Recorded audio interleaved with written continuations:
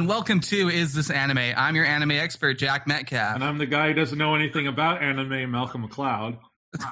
So for those just joining in, each week I select an anime series for Malcolm to watch and a number of episodes that best showcase that series' strength.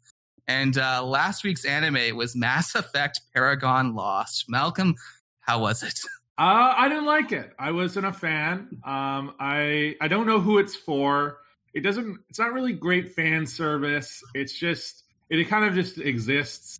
The only thing that was good for was that it reminded me that I'm like, oh yeah, Freddie Prinze Jr., pretty good actor. Wish he was still doing stuff. But other than that, the wrong people kept dying and the wrong people kept living. It wasn't for me. I hope it didn't diminish you and the listeners' enthusiasm for the Mass Effect Legendary Edition, which you should all buy. And yeah, by the time this podcast is out, that game will be out. And I highly recommend it, even though the movie was not good. Yeah, I agree with that. And joining us is friend of the show, Tyler Kronsilver of TLC Reviews. Tyler, what's up? Not too much. Happy to be on this podcast with you guys. I'm super passionate about film and TV. I got a YouTube channel called TLC Reviews.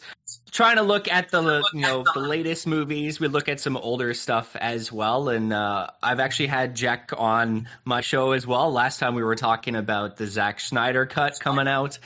We also talked WandaVision, and feel free to check that out. TLC Reviews, RVIEWS. So when I was about 14, I got introduced to an anime called FMA, Full Metal Alchemist. Immediately, I was intrigued by the dark nature of the show. And I don't know, man. I just really enjoyed the story of these two brothers that are going through quite an incredible amount of adversity. My other anime experience would be things like Bleach. Like you said, Death. I watched the whole thing. I loved the premise of that show. What else? A younger anime called Case Closed. Yeah. All shows I've never watched. It's so funny. I look so bad because I'm like, I've never watched any of these. I'm supposed to single one of them. Well, I watched Full Metal Alchemist. Never mind. Those are some older ones. Well, speaking of old, we're talking about a series that I think it's our oldest series we've covered so far. We're talking Lupin the Third.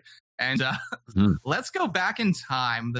All the rage. Just like James Bond, Lupin is quite the ladies' man. Although just like James Bond in 1965, he didn't exactly treat women well back then. And like Bond films, he's kind of a bad person in these stories. Not kind of. He straight up is a bad person in a lot of these stories. How old is he supposed to be in this show? I'm guessing 20s, late 20s. I don't know, because now I'm like 30, so I associate. I'm not sure what characters are supposed to be now. I'm like, wait, are these characters younger than me or are they older than me? I'm like, no, I just want them to be what I am. So no, of course, recently Riverdale could do a 5-year time jump is because, well, it doesn't matter. They're all in their late, so who cares? Oh, Riverdale. So, dear listeners, this is me, Jack, cutting in from the present day. Anyway, some of our audio was corrupted, so this is Tyler is not featured in this backstory segment because Tyler has a life. He has things to do. So it's just going to be me and Malcolm talking about the backstory of Lupin the Third. So our story begins in 1905 when Maurice LeBlanc published The Arrest of Arsène Lupin. Arsène Lupin was one of the early incarnations of the gentleman thief archetype, and the character would go on to appear in 17 novels and 39 novellas written by LeBlanc.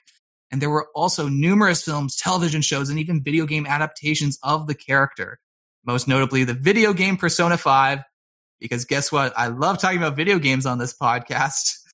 Features many references to Arsène Lupin, with the main character's persona being named Arsène and featuring the gentleman thief top hat, as well as a kindly gentleman named LeBlanc as the main character's landlord, not to mention the main cast calling themselves the Phantom Thieves.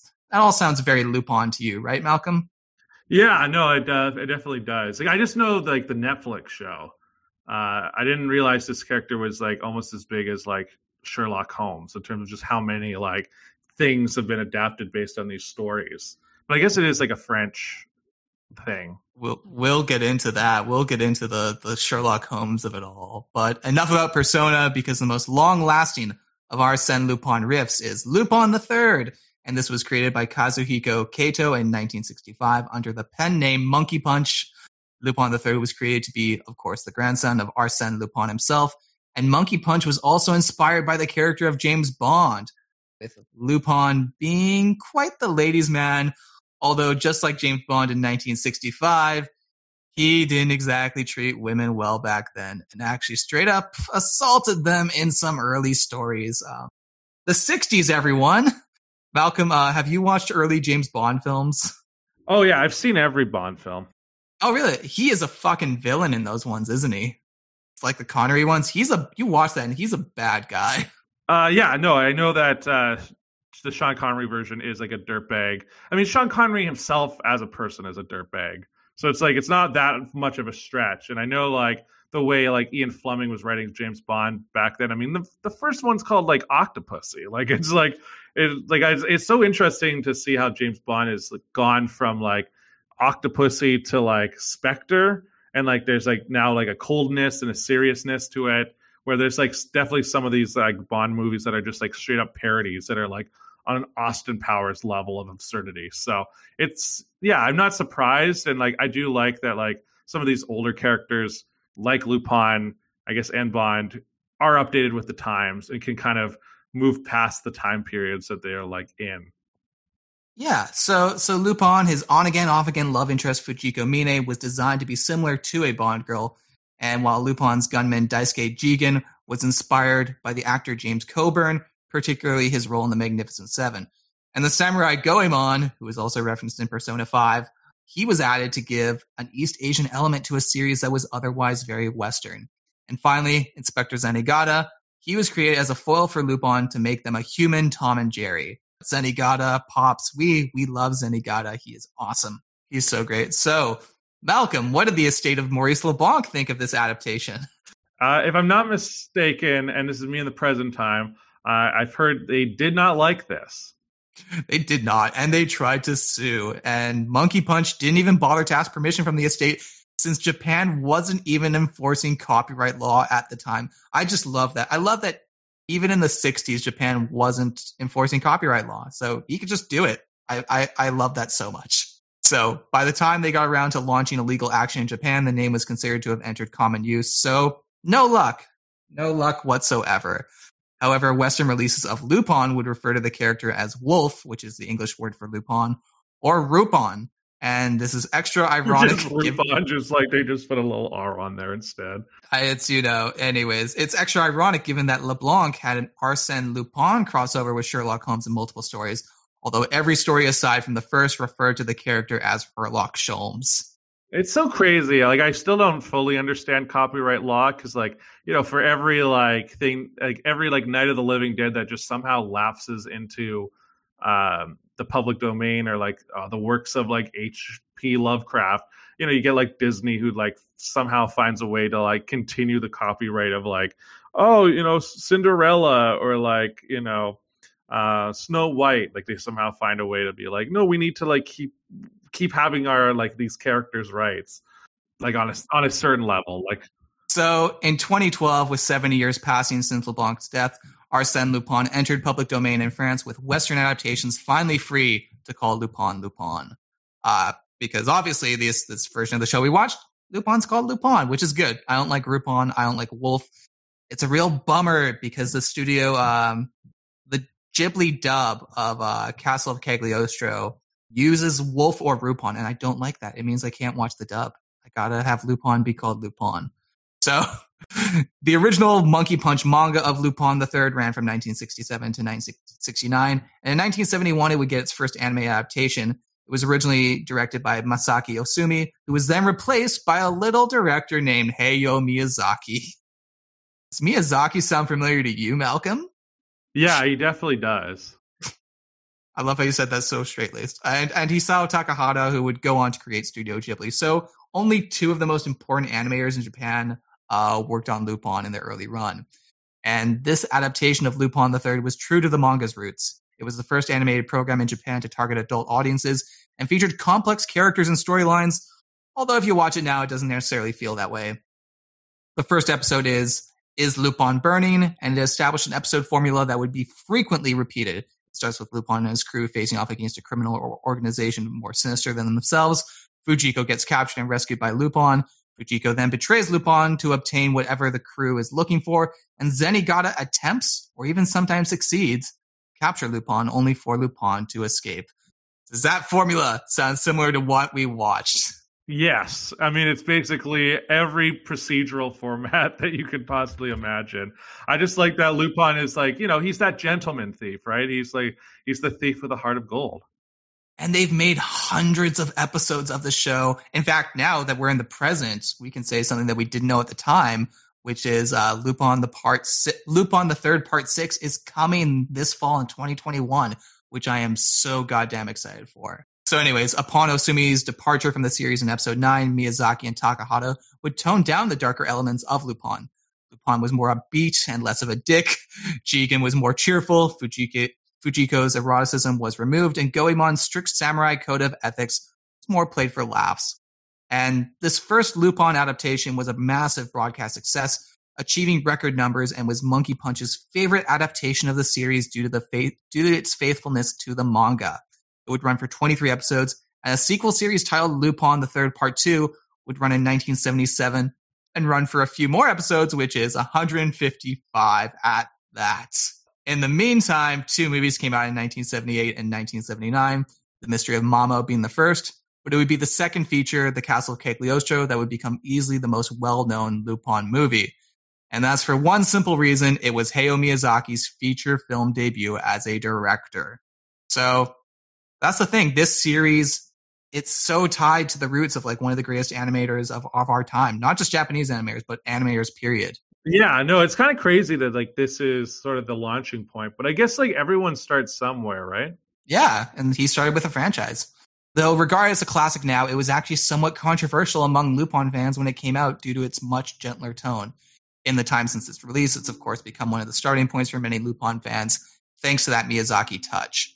The first one, Mystery of Mamo, is a very horny movie. In fact, the movie is really about Lupin and Fujiko's relationship, and there's a ton of sex.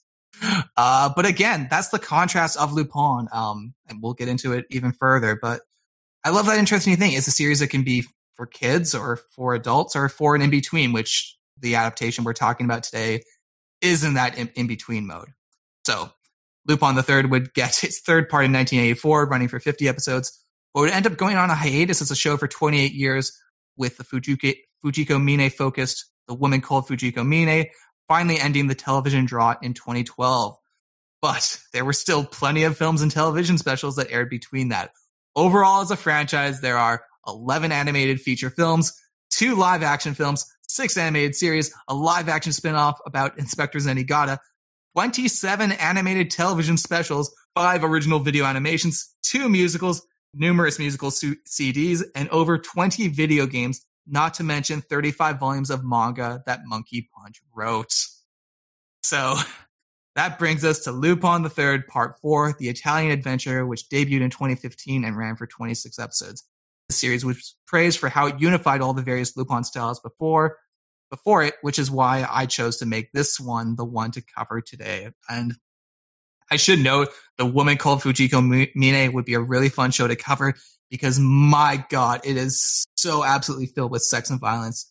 And I was very tempted to make that the one to cover, but I don't think it's a good starting point. I think you can appreciate it better if you know the tropes, if you understand the characters, and how The Woman Called Fujiko Mine subverts them or plays with them. I think if you see that as your first Lupin, you're going to be like, these characters suck, they're mean-spirited, it's very dark, it's many things. So yeah, we're starting with The Italian Adventure. Malcolm, do you have any brief thoughts on The Italian Adventure before we move into it? Well, you're going to find out when we return right now. I think part 4 is a great starting point, in my opinion. Yeah, I mean, I'll be honest, as someone with like very limited knowledge of Lupin as like a character, and especially Lupin the Third, kind of being like an original character, if it's the grandson of, of the original thief. I didn't know the world too much. Obviously, I saw the Omar Sy, the first episode of that show on Netflix, but that's super different, right? That one's like set in Paris. This is in Italy. They're kind of different characters, and obviously, I'm not too far into that viewing.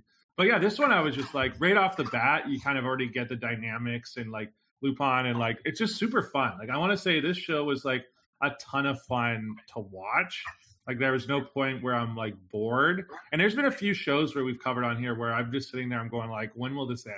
Like I'm so bored. This one was not like that. It kind of reminded me. I mean, it's a pretty obvious like comparison, but we also on this covered a few weeks ago The Great Pretender, and I really enjoyed that. And maybe I just have a soft spot for like heist stuff, but this is just like that classic old school like Michael Caine Italian Job like heist stuff, where it's like everyone's kind of always like having a plan, and they're always like kind of double crossing each other. And I really just enjoyed the hell out of it. Yeah, this show is fun. I think, something like The Woman Called Fujiko Mine, it's obviously very mature, and the way it portrays certain characters, you want something that goes down easier. And this version of Lupin is super fun. It's also kind of interesting because Fujiko Mine, a lot of the actors got recast because Funimation did this dub, and then TMS did Lupin the Third Part 4. And it's weird because one of the characters, Daisuke Jigen, in Lupin the Fourth Part 4, his voice actor, Richard Epcar, actually voices Zenigata in The Woman Called Fujiko Mine, which kind of makes sense because that voice is better suited for the more dark and gritty style of that show. Oh yeah, you couldn't use the current voice of the inspector for a darker version of this show at all. It wouldn't work. So I like that kind of Bond feel. I like the Bond feel where like, show cartoons where they recast voice actors for whatever reason, it can be jarring. But for Lupin, it actually makes a fair bit of sense given how so different some of these incarnations can be. Some of them are more on, the Daniel Craig style. And, this one we're watching is more Roger Moore, if you know it. I really like the introduction, the theme song with the jazz music. Oh, it's great. That was phenomenal. And then I noticed we're kind of jumping ahead here. I noticed as the episodes went on, they changed it. And I'm like, but it really set the tone for the show that I was going to watch in the first couple episodes. I feel you. I do prefer the first opening. Mm-hmm. Yeah, I thought it was a weird change. And I obviously, like, we didn't watch these episodes in order, although, like, it was pretty obvious the narrative flow, and it wasn't, like, too jarring to, like, we jumped ahead a couple episodes. Like, there seems to be a very, like, episodic element to what was going on. Obviously, there's some stuff that was, like, kind of going, that's part of a larger arc, but it wasn't hard to pick up on it, if you know what I mean. No, I mean, every episode had like an intro, then it had like an inciting incident, and then there was always a twist at the end. So it was pretty easy in terms of its narrative structure to understand. Yeah, it's and to be fair, I did pick the less serialized episodes. That was a deliberate choice. There is a serialized narrative in these next two Lupin series, basically. The Lupin the 4 Part 5 is even more serialized than this. It has like a recurring plot involving a Facebook tech bro. It's a fun show. I think it actually has a stronger meta narrative than this one. But again, this one, the characters are so fun. I mean, you have James Bond, and let's talk about kind of the lead exclusive character to this series, which is Rebecca Rossellini, who's Lupin's wife. Yeah, well, the first episode starts with the marriage between Rebecca Rossellini and Lupin, and I guess like what they imply is that Rebecca is someone who's like, she's been a model since 16, and like she's been with all these famous like politicians and businessmen, and then they each, I kind of find it hilarious that like she at one point after Lupin and her get married, I'm jumping a little ahead, but she's like, I have 55 houses, and it was all bought by all these guys, each one having to buy her a house. And I'm just like, I'm like, that's such a nightmare of having 55 houses. Like, that's a lot of work. That's a lot of taxes you got to pay. And like, but I mean, if they're all gifts, right? I'm assuming they all like pay for her to like keep those houses. Although she is supposed to be world famous and maybe a billionaire. She's definitely a billionaire. She's an heiress, and she's not doing her taxes. She's got someone to do that. Of course. Oh yeah, absolutely. Again, this show's fun. So the very first thing we open up on is Zenigata, who I guess we're jumping ahead. I think we've already spoiled who our Speedwagon is for this round. But Zenigata, my God, he is so fun, guys. And he gets to be the first character we see. He's my favorite character. Mm-hmm. Who's the voice actor? His name is Doug Erholtz, and Malcolm, you'll recognize this. He was the voice of one of our favorite JoJo characters when we did JoJo the last time. He voiced Polnareff, the kind of cocky character on that show. Oh, okay. So Doug Erholtz, I think he's turning into an Is This Anime Pod MVP because I love his voice performances. It's hilarious. He reminds me of John Benjamin. He's got that, John Benjamin from like Archer or Bob's Burgers. He's like the anime version of that guy. I completely hear that. That makes a lot of sense, right? Like, it's like, because like H. John Benjamin is like, he shouldn't be as successful in like voiceover stuff because his voice is so unique that it's like, oh, you can't like do a bunch of different voices. Like you do your own voice and that's about it. But then, yeah, like it doesn't matter if he's on whatever show he's on, whether it's like, yeah, Archer or Bob's Burgers or like home movies or whatnot. It's just so perfect that you're like, well, I guess he's my favorite. So yeah, I like that comparison. Yeah, totally. And yeah, so Zenigata, he's got this mysterious invitation to the wedding of Lupin. Lupin, he's married this woman, Rebecca Rossellini. His crew are not happy about this. And Malcolm, what was it like? Malcolm and Tyler, what was it like just like seeing that like dinner table of just, again, you have Daisuke Jigen, who's, a dude in a hat where, he's a gunman, he wears a suit. Fujiko Mine, of course, beautiful woman. And then a samurai in just like a black suit. I love how Goemon wears like black to the wedding. So I'll be honest. I actually didn't even notice the samurai until what was it, the 4th episode? Or no, the 10th episode. Yeah, I didn't even notice. He wears a special wedding suit, which I find hilarious. Oh, I didn't realize. There was a samurai until later on. I didn't realize that. I think I guess I have to rewatch it. But I was like, oh, that's got to be his like crew. That was like the only thinking. I'm like, oh, the crew's like begrudgingly going to this wedding, which is kind of true. But it was funny that they were just like staring at him at the same time. His new wife to be is like, I want fries, and like that piano, woman needs to go. She's annoying me, and you're just like, oh, what a bridezilla, which is something Lupin then makes reference to later on. Oh man, and yeah, turns out, of course, the marriage is a sham, and Lupin, he does want to hook up with her. I love how, he wants to hook up with her. He jumps straight out of his clothes. And then, of course, the butler interrupts everything. And it's like, Lupin can't even get the one thing he wanted out of the sham marriage. Yeah, no, it's just like, oh, because she's there just for, well, we'll jump ahead, but she was there just for thrill-seeking purposes, which is kind of wild. She's awesome. And I love like when you get like her little backstory, she's done all these things. She's been like a singer. You see in the background in like her mansion, she's like shooting with a shotgun or something on like a video screen. She's doing gymnastics. She has done literally everything in her life. Well, what's kind of funny is that in some ways she's like a perfect companion for Lupin. And because they both are like very outgoing, adventurous people. Although Lupin's very much dedicated to the art of the heist. He's all about the art of the heist. For sure. Yeah, you make a good point there. Yeah, they're very similar, and I think that's why they don't work, if that makes any sense. Because they both want the same thing, but they're not willing to give up anything for the other. Well, the thing is later on, like it's very clear, like she won't sign the divorce papers. And that's why I was always thinking, I'm like, oh, maybe she actually does kind of like. I mean, obviously, I only saw these 4 episodes we covered, but I was thinking about it. I'm like, well, maybe the reason why she won't sign them is because she actually secretly really does like Lupin, and that he's probably the out of all the politicians and businessmen she's been with, that he's easily the most interesting person. It's kind of like Batman and the Joker in The Dark Knight. Without the Joker, there's no Batman. Without Batman, there's no Joker. And with Lupin, Rebecca has finally figured out what she wants to do. She just wants to be a thief. This is her new thing, basically. And I love that. We're jumping ahead, but to be fair, we got 4 episodes to cover, so maybe we'll speed through this after all the Bond talk. We'll see what happens. So we find out the big thing that they have to steal is, which again is really weird because it's a crown that they were already going to get. Basically, like it's given to a woman to wear on the day of their wedding. So that was already what Rebecca and Lupin were basically going to get. But of course, they decide to make this thing so much more complicated than it needs to be. Fujiko, she's trying to steal the crown too. Also, she's obviously pretty hurt about Lupin marrying Rebecca, whether it's a sham or not. She doesn't like the fact that Lupin pulled that shit on her. Fujiko's great. So Fujiko gets captured. Lupin's forced to surrender the crown in exchange for her release.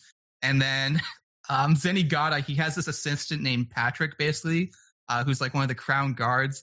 And then it turns out, of course, Rebecca was Patrick all along. I love that, man. I love how people can just disguise their voices. They can just put on masks. No, for me, I what I love is that that's a recurring theme of just like, okay, so they'll just like some random person will show up and they will already have like a lifelike mask and like voice modulator that'll make them like a perfect match. Like they're constantly in a game of playing face off, but without taking each other's faces off.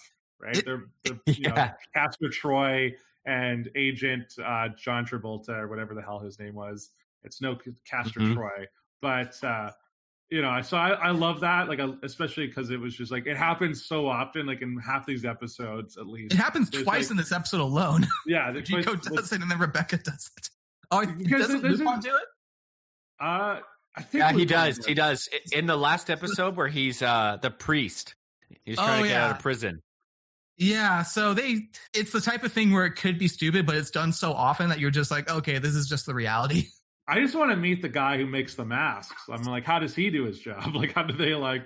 I would love to see an episode where it's just like that guy, because it's like, doesn't it take into account like people are different heights, they have different physiques. That's like for me, it's funny you mentioned earlier, Tyler, you're 5'8". I'm 6'5", so I'm like, I can't like just immediately.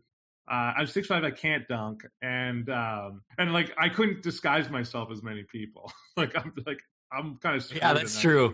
So yeah, it turns out Rebecca was the mastermind behind the plot all along, and I love how she jumps off this like castle building, and you're like, okay, that's a pretty far height, but no, it's like ridiculous to the point where they're in the clouds. The air's got to be real thin up there at that point when they jumped. Oh man! But she like manages to land in her like, because earlier she teased this like airplane she had created, but for some reason she just like has this airplane, and so yeah, she manages to like call it and then lands in it, and then Lupin just essentially just has to fall. And luckily, obviously, he doesn't die. I think he lands on a couple of branches, and then like I think the sack with the like decoy crown hits his head, which I kind of like. I like that there are these moments within all of this where it's like super cartoonish, like it is like Tom and Jerry, like in the cartoony element to it, like him falling and then the bag hitting his head, and then you can hear like the pop, you know, like the mallet sound, and like oh, there's like a little goose egg on his head, and like it happens in the 4th episode with Pops, and like he constantly is like hitting his like hand on a rock, and then you can see his like whole arm get real swell up from the pain. And oh yeah, I like those moments. I was like, oh, they're gonna have these comedic moments that are like kind of out of place, but I guess it is a mixing of the styles, as Jack you were mentioning before. Yeah. Now that you say Tom and Jerry, I definitely see those similarities. Yeah, so we Fujiko, she manages to corner Lupin after this whole thing, and then Lupin has this line where he's like, "Oh, I should have signed divorce papers before she left." Oh, Lupin, he can't get a break with Rebecca. Also, I do want to highlight the voice actress for Rebecca. It's Cassandra Lee Morris, who also voices the cat Morgana in Persona 5, because I'm bringing this back to Persona. I mean, it's that whole kind of anime crew that kind of does all those video games and anime. So you know that YouTube series Watch Mojo? I'm sure you've seen them. They do like the listicle videos and everything. I'm almost positive that one of the female voices is one of the voice actresses in this show. I'm not completely positive, but about 80% sure. I could see that. I know that is made in Toronto. And like Toronto obviously is a big hub for like actors in Canada. Mm-hmm. So it's easily that, you know, she probably has representation and is probably doing voice stuff for other people other than just watchmojo.com. No, I know. I just thought it was pretty cool. So our 3rd episode was and the other thing too is this episode ends with like a little teaser for a mysterious man in a suit, which makes it really lead really well for the 3rd episode, because we get to see that guy. And it is, of course, a person who is totally not James Bond, Agent Nix, a guy who works for MI6 and has a license to kill, but is definitely not James Bond. They should have just called him Craig Daniel. That's what they should have done. Agent Nix is fine, but Craig Daniel, like that's just there. Someone who's doing a parody of James Bond, it's right there. All right, it's the grapevine. I'm giving you the little dangle. All right, it's a fun name. So I was really tempted to give us a Jigen episode. I feel like Jigen, Jigen gets a bit of a short shrift in these ones, but I had to go with the James Bond episode because, like I say, like so much of Lupin is inspired by James Bond. So of course, the idea of them doing Lupin versus James Bond is such an appealing idea. Yeah, it makes sense. Especially it is like such an inspiration, and like I like this version of this James Bond where it's like he's kind of robotic. Like he's got this thing where he keeps going like, there's 100% chance, like I've got this, or it's like 99.8% chance I've got this, and just like he's like so precise, but then he keeps fucking up along the way. Like Lupin is just like, oh, you're so generous. You gave me like 0.2%. Like that's all I needed. He's a fun character. He's a recurring character in the Italian Adventure, and I also like another aspect of his character. I think you briefly see it in another episode that we watched. Where he's also like a doting father, which again, this is like, it's James Bond after a couple of years. Yeah, it's James Bond if his love interest in Casino Royale didn't die. Honestly, that's what happened. That spoiler alert. That's a good movie. Casino Royale is my favorite. Yeah, spoiler alert for something that came out 15 years ago. I've seen that movie so phenomenal. Many times. Yeah, it's an amazing movie. Martin Campbell in my opinion, has directed two of the best Bond films ever, which is like he directed GoldenEye and Casino Royale. I'm only familiar with the GoldenEye video game. And then his career ended because he directed that horrible Green Lantern. Oh no! All he did was kill Ryan Reynolds' career for a good couple years. Yeah, but he found Taika Waititi. Taika Waititi is in Green Lantern, which is fucking weird. He's in actually a lot of those movies. Looking back on it, yeah. He's in a lot of just random shit before he became an Oscar-winning blockbuster director. Doesn't he play Korg in Ragnarok? He's in Ragnarok. He's playing the villain in the Suicide Squad. Mild spoiler. I guess. I'm sure the trailer will reveal that by then. Anyways, let's talk about the episode.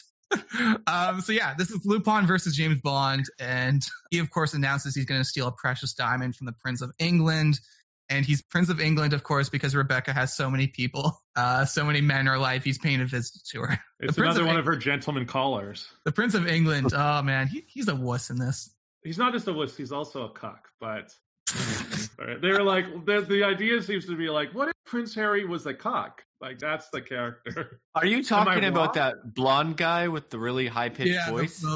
Yeah, him. Oh, I did not like him at all. He gets wasted pretty fast though, because he's a cuck.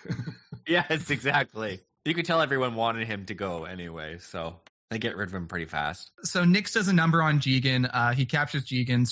We get to see Jigen without his hat. That's a big deal. When Jigen doesn't have his hat, that's a big deal, guys. Yeah, we see his long flowing hair instead. Do you guys have any Jigen thoughts? Because I feel he gets the short shrift, man. I feel bad for Jigen for the way I selected the episodes. I mean, he's just a side character. Like obviously having not seen any of the other episodes. Yeah, I don't really know his deal. Like he's not the most interesting player that we're encountering, but I'm sure he gets like standalone episodes that really explore what he's all about. He's just like right now as presented by your selection, Jack. I feel he's just sort of like, oh yeah, he's just another guy who's part of the crew. Yeah, there are Jigen movies. There are definitely things where Jigen gets the spotlight. Like I said, I had to, folks. I had to pick the James Bond episode over the Jigen one. It was too good. So yeah, what do you think of this confrontation with Lupin facing off against Bond? It's hilarious. Like this was like very fun. Like I said earlier, it was like I loved like the James like Agent Nix going like a 99% success or 100% success, or like when he like confronts Lupin just before like Lupin's like distraction with the firecrackers and the prince goes off and like he has to run away. Oh He's God, like, that's so good. I guess you're gonna die another day. I was like, I clapped. I was like, I can't believe you guys pulled this off. Like what a name drop for that movie, because that movie is so bad. So like, oh my God. Oh, it's pathetic. That was the first James Bond movie I ever saw though, so I thought it was great back then. I mean, Halle Berry is beautiful in that movie. That movie, no, I don't. Is she in Die Another Day? She's in that one. Yeah, Die Another Day is the one with North Korea. Yeah, that one. Because I was remembering because I saw that movie in theaters with my dad because my dad was a huge James Bond fan and he left angry. But I would just remember, the surfing into North Korea scene, which of just like the balls to put that on film. I'm just like, God, I wish. Oh. Like, I just can't believe that happened. Also, didn't like the North Korean leader like become a white guy? Wasn't that like the twist? He like face shifted or something? I swear that's what happens. Yeah, because there's like the Ice Hotel in Iceland, and he like again, this is like another one where people change their faces.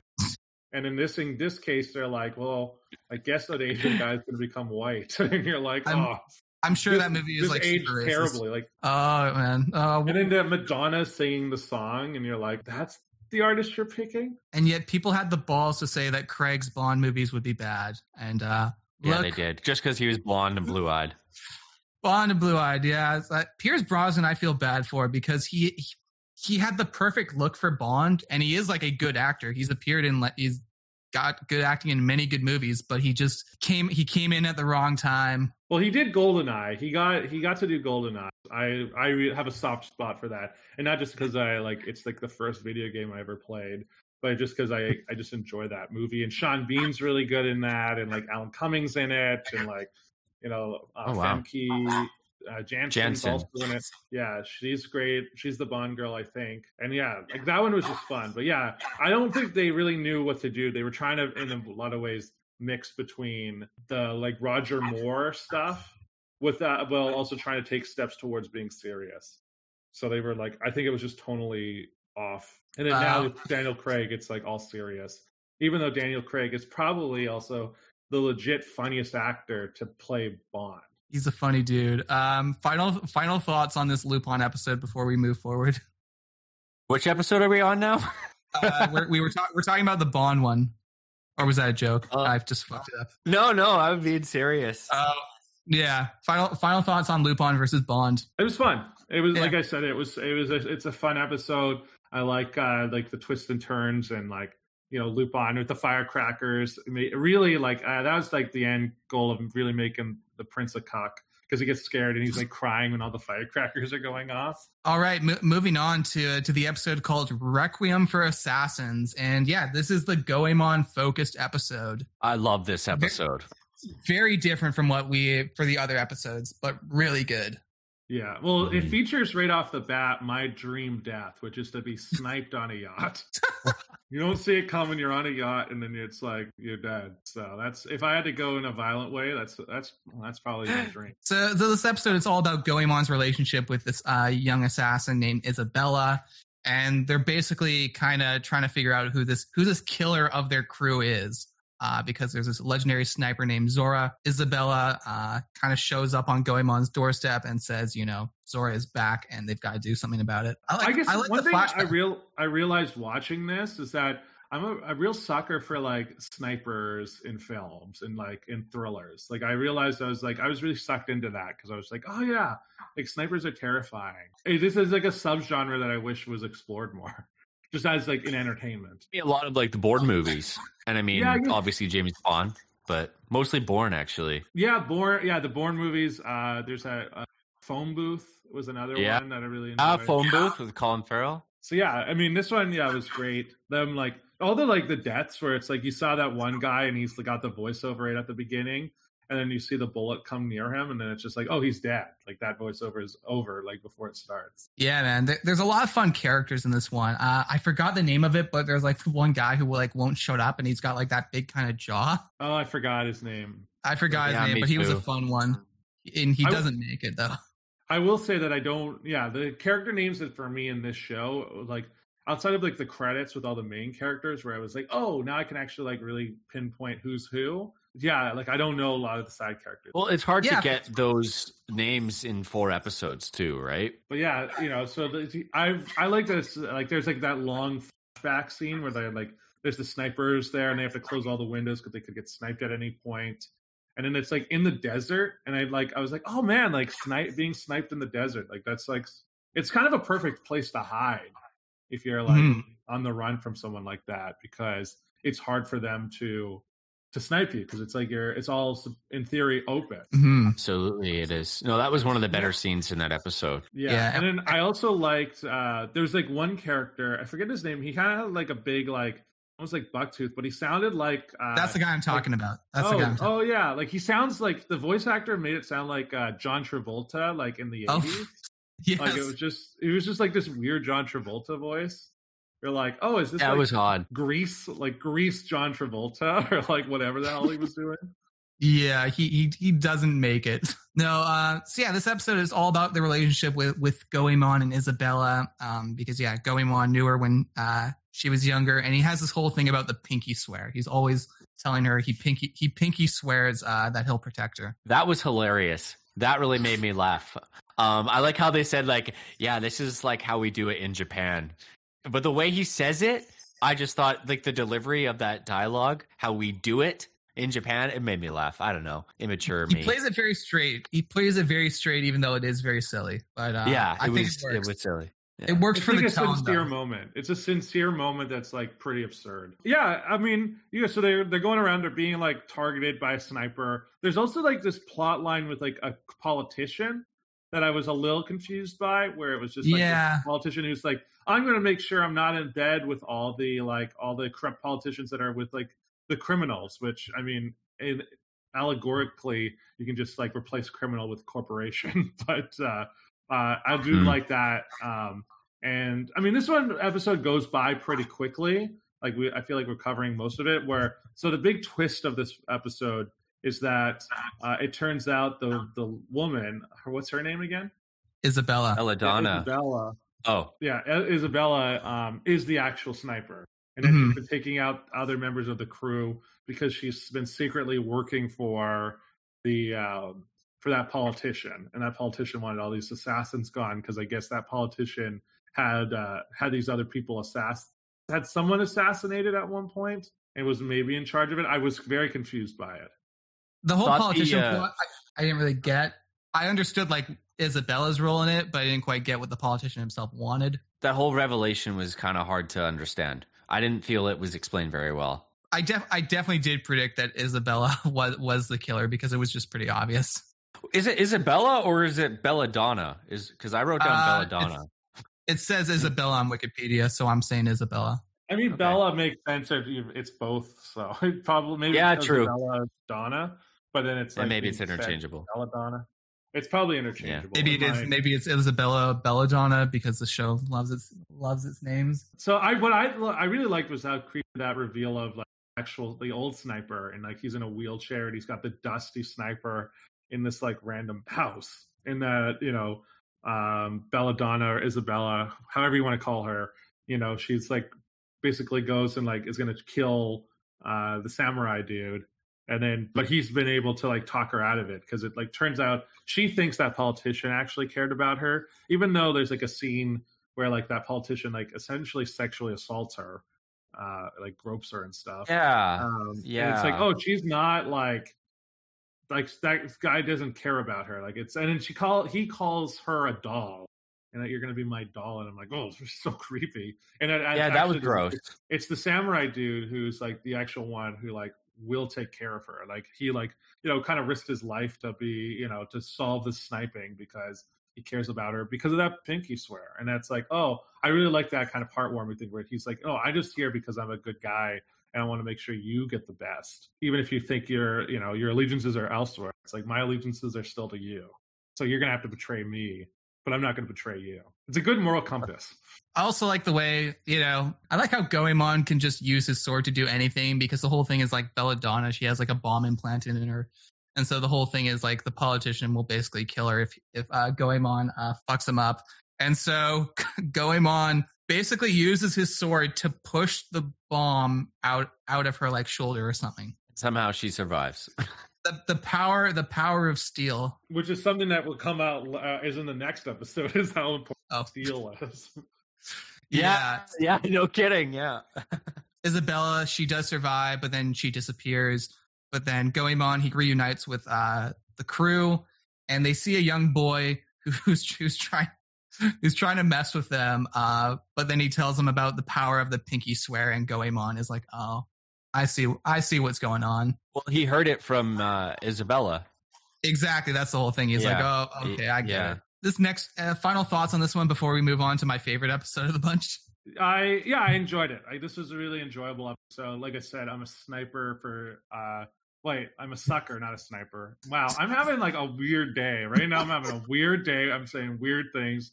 I'm getting things wrong. I'm a real sucker for snipers and things. So I enjoyed it. Yeah, I thought it was a really good episode. It was very action packed. From like just like Malcolm said, I'm a sucker for the sniper content as well. And it definitely wasn't a boring episode. It moves at a brisk pace. Yeah, like I said, I wanted to showcase Goemon. You guys didn't even recognize Goemon in the very first episode, so I wanted to give him a showcase. I know G-Gun got suckered, or not suckered, but given the short shrift. But I think Goemon, when there's a good solo Goemon episode, they're really good. So yeah, this next one though, this is all about the relationship between Inspector Zenigata and Lupin. And I'm really glad I did my research of watching old school Lupin, because this episode is basically a remake of episode 4 of the first series. They have pretty much identical premises. There are changes between them, but it's very much it's very much a remake, I would say. Yeah, this one's probably my favorite too. Like, I just love the dynamic. I love like how clever the ending is. I love like the revelations Pops has in this as well, where he realizes that like, so what's really keeping him going, like for his career and for him as a person, is like the chase between like capturing Lupin. Like, it's no fun when Lupin's actually in prison. It's more fun to be like a step behind him. Yeah, no, he goes insane. He goes insane in this episode. Poor guy. I was going to say, I like how they showed his constant attempts and how he made these attempts. And each attempt was completely different and how he was trying to escape. I thought that was really cool because it showed how he was thinking. And they all built up. Like, each one is a build up to the next thing. Like, it's every single one. Yeah, is this build up? Like, because the ending of this episode is like the best of all the episodes we watch in terms of how, like, the reveal and how it all played out. And like, even I didn't expect how like the ending, like, and even though it's like kind of obvious on some levels, I'm just like, God damn! Like, I love that in a heist thing where it's like in theory it's very simple, but then it's like the reveal is kind of complex. Is that plausible though? Is it plausible? Probably not. Like, based on like drawing and stuff. Like, I mean, given that like Lupin draws himself in a prison cell. Yeah, I know. I was like, but it was cool. It was cool. It was fun. So this episode is called "The End of Lupin the Third," and it's very much again, it's all about Zenigata just kind of coming to terms about what's most important in his life, and that is Lupin. Catching Lupin. And I love his desperation. Like, he's got like all his guys watching Lupin's crew. Oh yeah, because he doesn't know when they're going to try to jump in and save him, and he keeps expecting it. That's the advantage Lupin has, is that he's always like, oh, there's always going to be a surprise with him, right? So it's like at any moment anything could happen. And I love the buildup of like, it starts off with like going from like a popular prison to like he's the only person in this prison, to like, oh, now he's got to like, he has to like put me in a steel cell. And then they're like, sure, we'll put him in the steel and tungsten, which I'm like, oh man. And anytime you can reference tungsten, I'm game for that. I recently just watched a YouTube video where from Will Osman. I don't know if any of you have seen Will Osman as a YouTuber, but he does like stupid science experiments. And he was, this video was him just dropping like a tungsten cube onto different things. And like, tungsten's like a very heavy metal. It's like a very deceiving how heavy it is. And it was fun. And I'm like, oh man, a fully tungsten cell, it would be almost impossible to break out. This is, we talked a lot about Bond, but that's this is the science talk now. I love when like Zenigata is literally like smashing his head against a boulder in his frustration of all this. Like how you guys mentioned the Tom and Jerry kind of effect. That was fantastic. He's a great character. I didn't get the time to watch the live action Zenigata spinoff, which just sounds amazing. Oh, I was going to say, I like that. Like, so by the end, they transfer Lupin to like his own cell, like on this island. And I like that, like, because of like how paranoid Pops is, that he basically is like sleeping in a tent on the island to make sure that Lupin doesn't escape. It's so ridiculous. So he gave him his own personal Alcatraz. So it's like, so that's all fun. I like the progression where it starts off like, Lupin trying to escape through the like, the air duct, and Pops is there, and then he like rips off the camera. and like the guy comes in and like he's gonna hold him hostage, but like or like switch his face or whatever, do the disguise thing. But oh no, Pops is right there too. And then like the priest shows up, and it's like, oh, guess what? It's Pops is there to take off the mask. But all at the same time, I guess Lupin keeps having like demands. He's like, this is not very interesting. Like being like, this is too easy. And then for whatever reason, Pops acquiesces to his demands. He's like, he asked for steel, so I guess you're going to give him a steel cage. And it's like, no, like you don't have to do that. Because obviously part of his plan.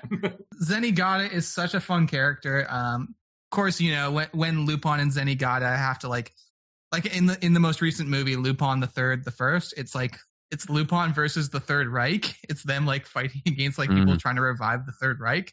And so, of course, him and Zenigata team up, but then it always ends with Zenigata finally trying to get him and they run away. They are Tom and Jerry, man. That's just what they are. And then what I think is kind of funny, too, is that I didn't expect how dark it was when Lupin's like, I'm going to not eat anymore and I'm going to die. Oh, yeah. Like, I was like, holy shit, like that's such a dark way to go. Like, he's going to starve to death. Yeah, that'd probably be like one of the worst ways to go, because I absolutely love food. I can't imagine starving myself and what the body would be going through. What was Lupin eating? So what was the reveal? I missed that part of like how was Lupin actually not wasting away? I was gonna say it seemed like what he was doing was he was eating like small bits of the food, like each food he was getting. He was like doing a mixture of like the colors which were used for like making the painting, but then he would also eat certain leftovers, but like not enough so that he would think that like I guess Pops would think like, oh, he's not eating at all. Like it was just like it's one of those deceptions. And I think at a certain point he must have been drawing the food as well, because although there's like a smell, they comment on the smell. So that's ultimately the way that Lupin gets out, because basically Zenigata, he thinks Lupin is dead, but it turns out it was an optical illusion because Lupin had drawn his corpse on the cell. Yeah, because there's like this thing where like Pops is like, oh, I have to see with my own two eyes. Like I won't trust. Like I won't trust the video cam footage. I won't trust it. And yeah, it was an optical illusion. I didn't see it coming. I mean, it is so ridiculous, but then of course, I just love it because Zenigata, you know, when he finds out that Lupin swindled him, he's pretty happy about it by the end. He like kind of screeches, but it's one of almost pride. Yeah, and I like that Lupin locks Pops into his into the cell. My question is how did he get off the island? I assume that there was. He's got guys. Yeah, he's got to have guys. He also has like those grappling hook things too, so he can like kind of fly with those. I don't know. Oh yeah, there's something we haven't talked about. Like he has grappling. He's basically got the spider webs, but like the real version. Yeah. The very end of this episode, though, is where we get into serialized territory, which I guess you guys will miss out, but we see just a naked man on a cliff. And that does get explained in future Lupin, the third part 4 episodes, but I'm not going to spoil it for the dear listener because it is very wacky. Yeah, well, I got to admit, like, for a great episode, it really ended on a really fucked up note. It was like, what? Okay.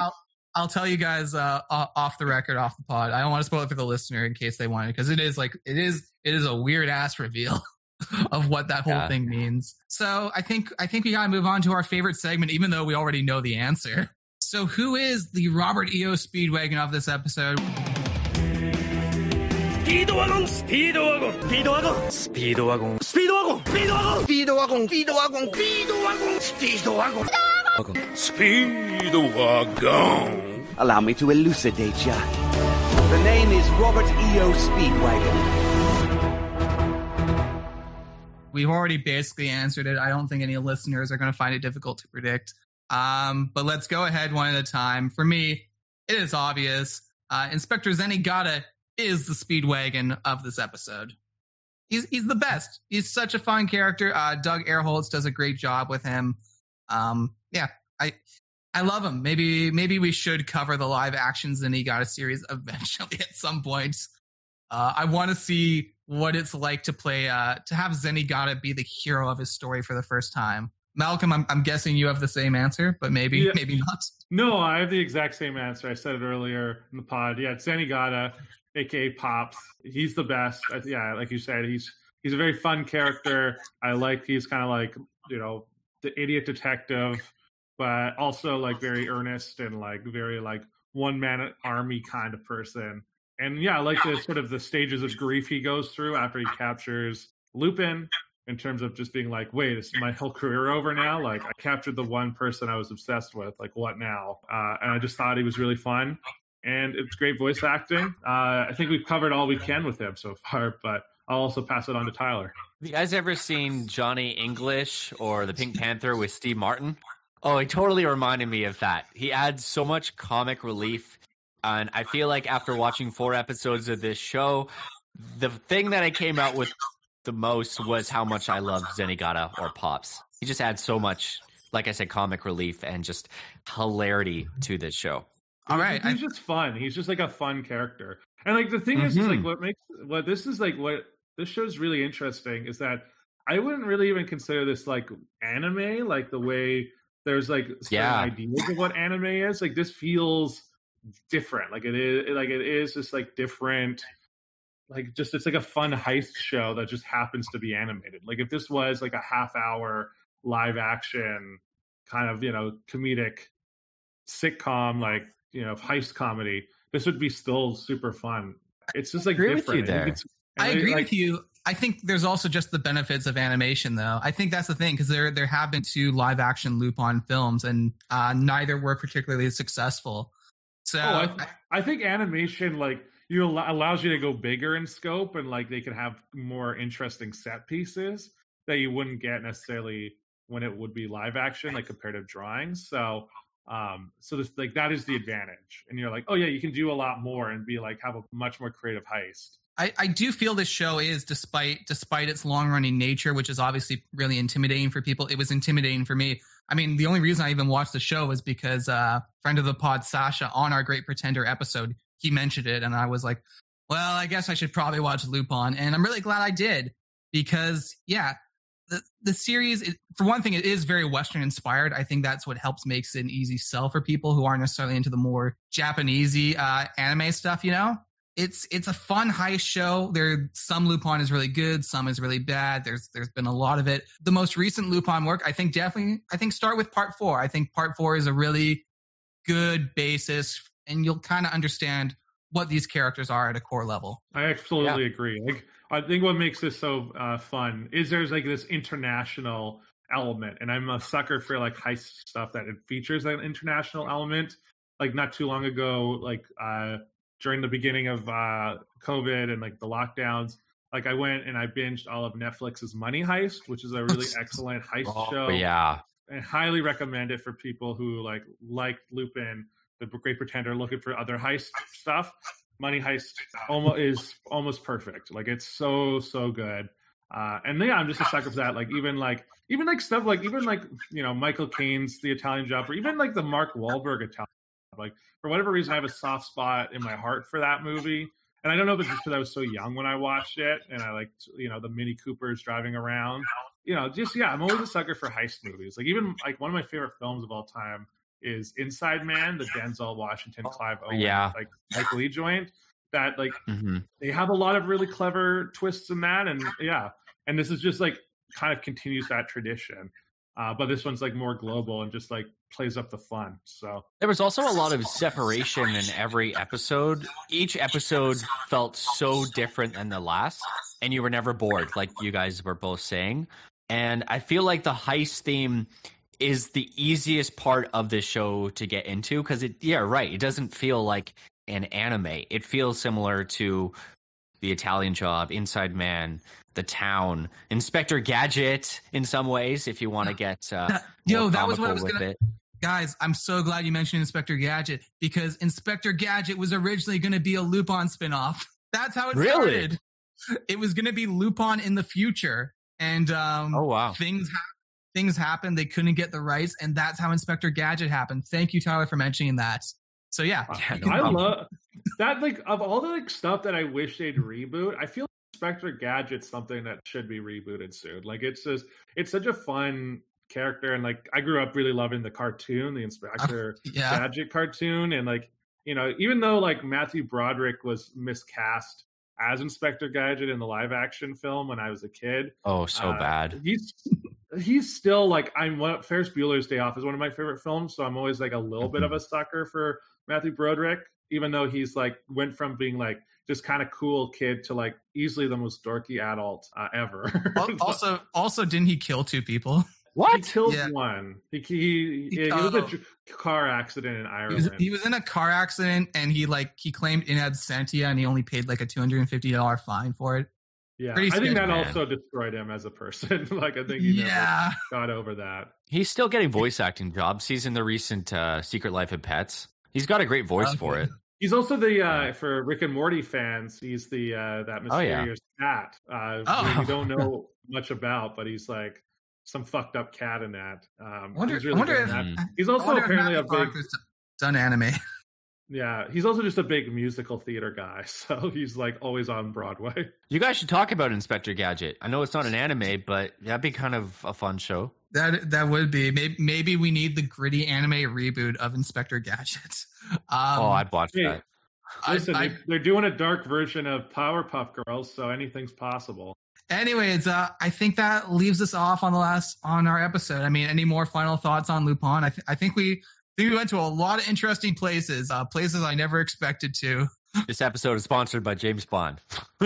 James Bond, Matthew Broderick, Persona 5. Inspector Gadget. And, in memory of the 1 or 2 people Matthew Broderick may have killed. Oh, God. Yeah.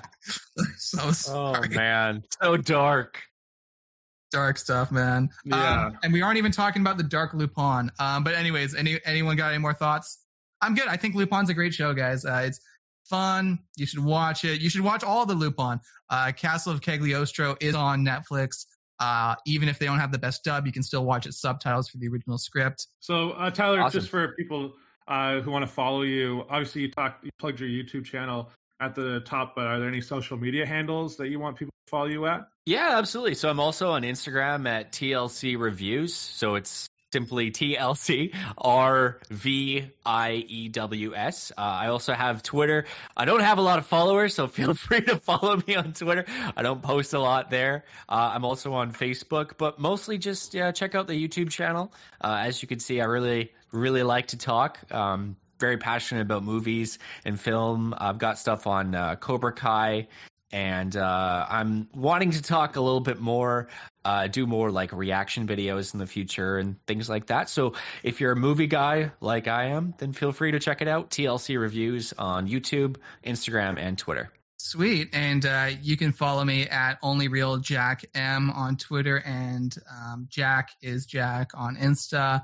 And you can follow us on @IsThisAnimePod, same handle on both Twitter and Insta. And Malcolm, where can they find you? And you can find me on Instagram at MalcolmRJMcLeod. I'm not super active on Twitter. I think I have an account, which is like the same handle, but I haven't done anything with it in a few years. I just kind of hopped off that platform. But yeah, if you enjoyed this, please feel free, share this, give us a review, give us some stars. That's the best way to help boost us on the algorithms. Obviously, we're everywhere you can find podcasts. And Jack, what's next week's episode? Next week's episode is going to be, we're finally covering a film we've been really wanting to talk about for a long time, but I kept pushing it back. Your Name by Makoto Shinkai.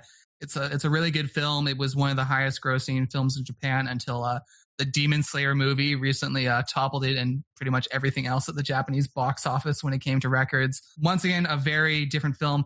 It looks like we're going to be covering more movies that aren't bad, like Mass Effect Andromeda, Paragon Lost, or whatever it was. Malcolm's being spared from bad things, at least for the next little while on the schedule. Have you never seen Your Name, Malcolm? No, I haven't seen Your Name. It's dude, it's phenomenal. That's all I'll say. Yeah, I've only heard good things. Like, since starting the podcast, it's something that's been pitched to me a couple of times. I'm very looking forward to it. So I think it's going to be a fun episode. I always like talking about good things. So anyways, I think this about wraps up the episode. And remember, the Prince of England is a cock.